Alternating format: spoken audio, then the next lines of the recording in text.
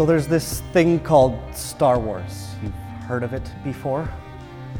For those of you who haven't or don't know exactly kind of how it all has played out, basically it comes in 3 different trilogies over the last 5 decades, starting in 1977. And the original trilogy was much loved, which is what sparked a prequel of trilogies that came out in the late 90s and early 2000s, and most people want to kind of forget that they ever existed because they thought that they were so terrible.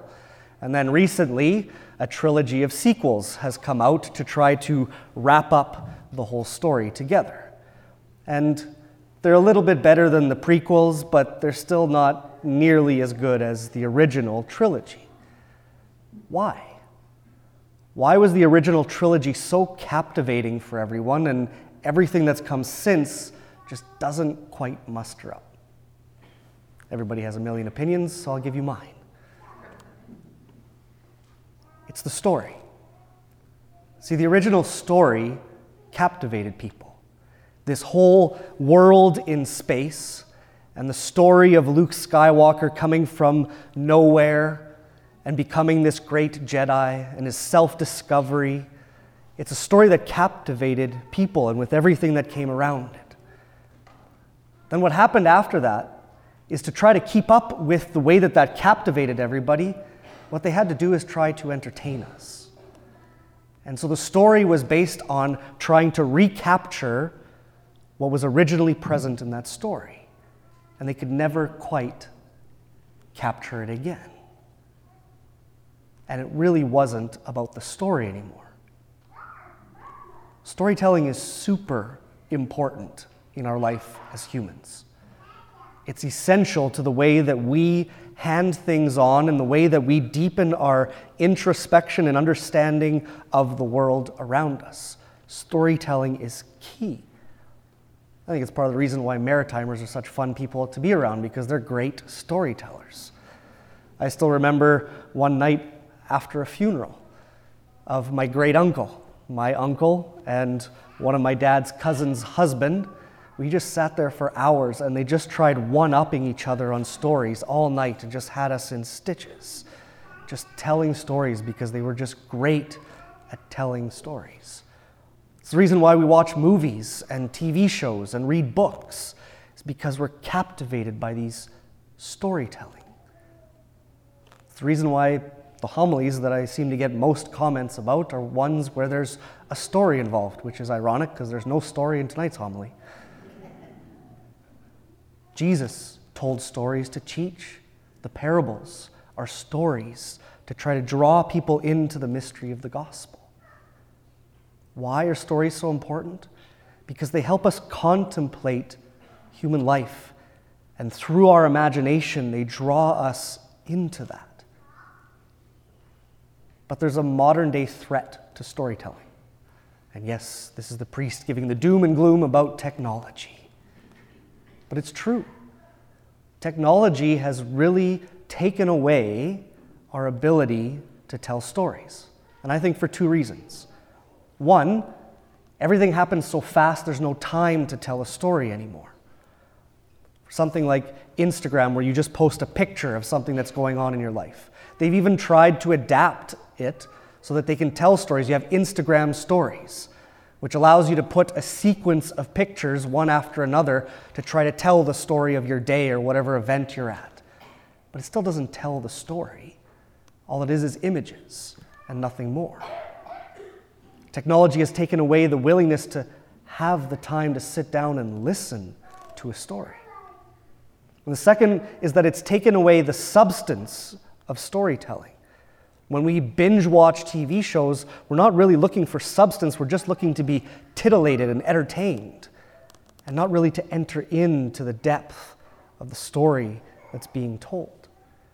The time and the substance are taken away, and it hinders our ability to tell stories, but we know that stories are important. I bet you just about every one of you here could tell me after Mass what your favorite childhood story was. We all have one, and it sticks with us because it says something to us. It's taught us something. It's captured our imagination in some way for some important reason. Storytelling is important. Why? Because it draws us into something that's bigger than ourselves. This is our story.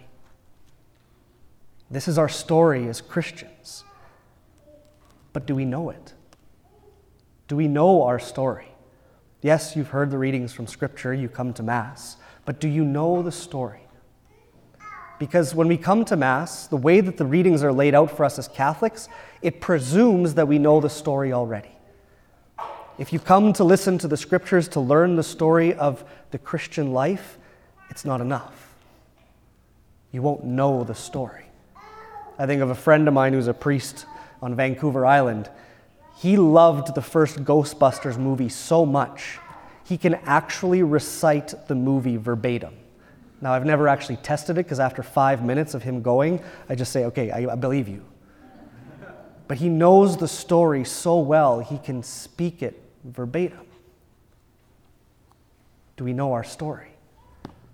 Because there's an ancient quote from St. Jerome that says, "Ignorance of Scripture is ignorance of Christ."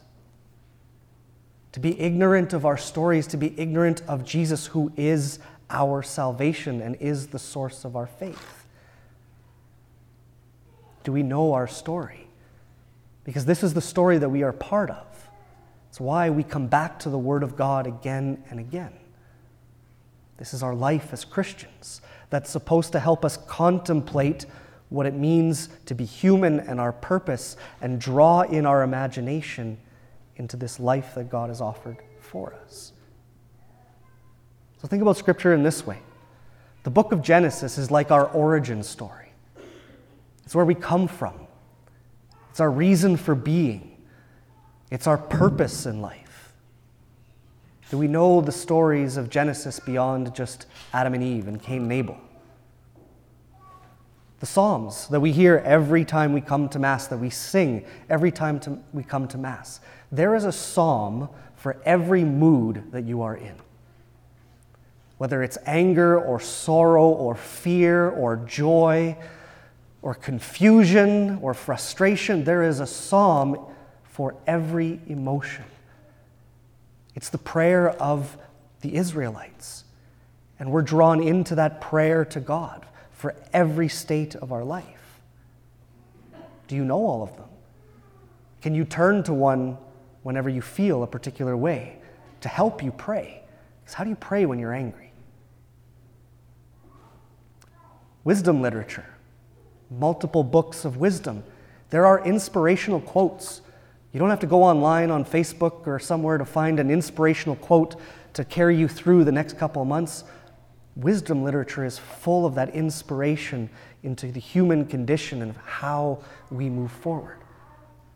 The prophets. The prophets are drama and the historical books.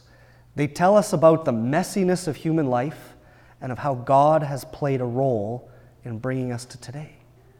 If you like dramas on TV, if you like dramas in books, the prophets are perfect to draw into, to see how God is present in the messiness of human life.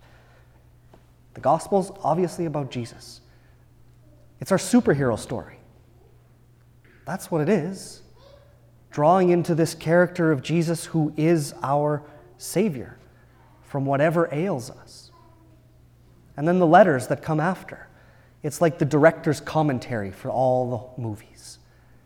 It describes and unpacks for us what the intended meaning is of everything that has been portrayed for us. Because what we hear from St. Paul today and from Jesus, St. Paul tells the Corinthians, "I did not come to baptize. I came to proclaim the gospel."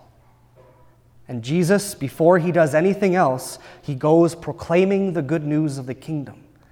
Because before anything else comes for us in our life of faith, first comes the story.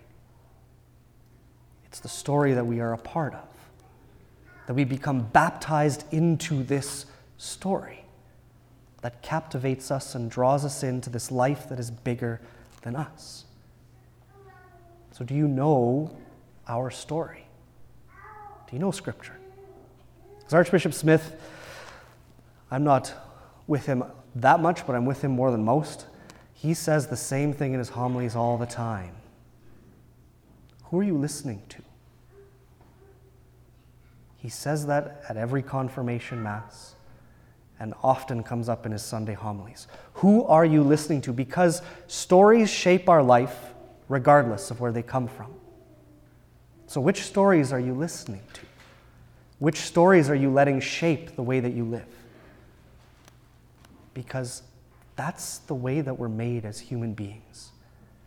Stories teach us. Stories shape us. So who are you listening to?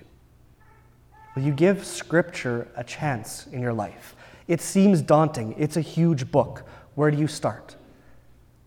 Well, tonight or tomorrow, grab your Bible. We all have one. Probably don't open it up as much as we should. Grab your Bible.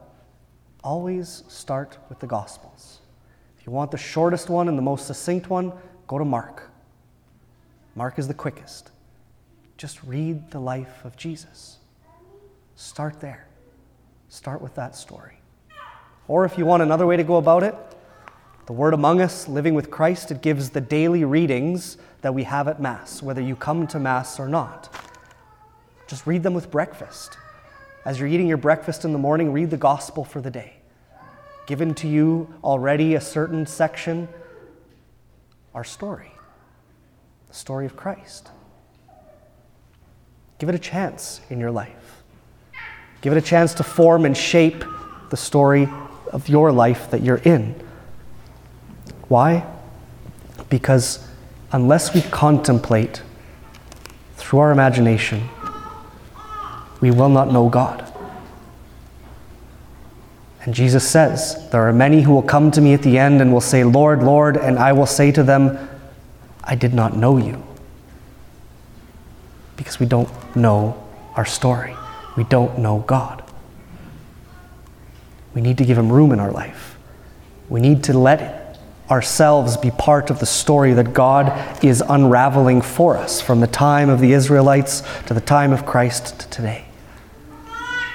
So, on this weekend of the Word of God, ask yourself, where does Scripture play a role in your life? And then just take a small step toward it. At breakfast. The 30 seconds that it takes to read the Gospel for the day.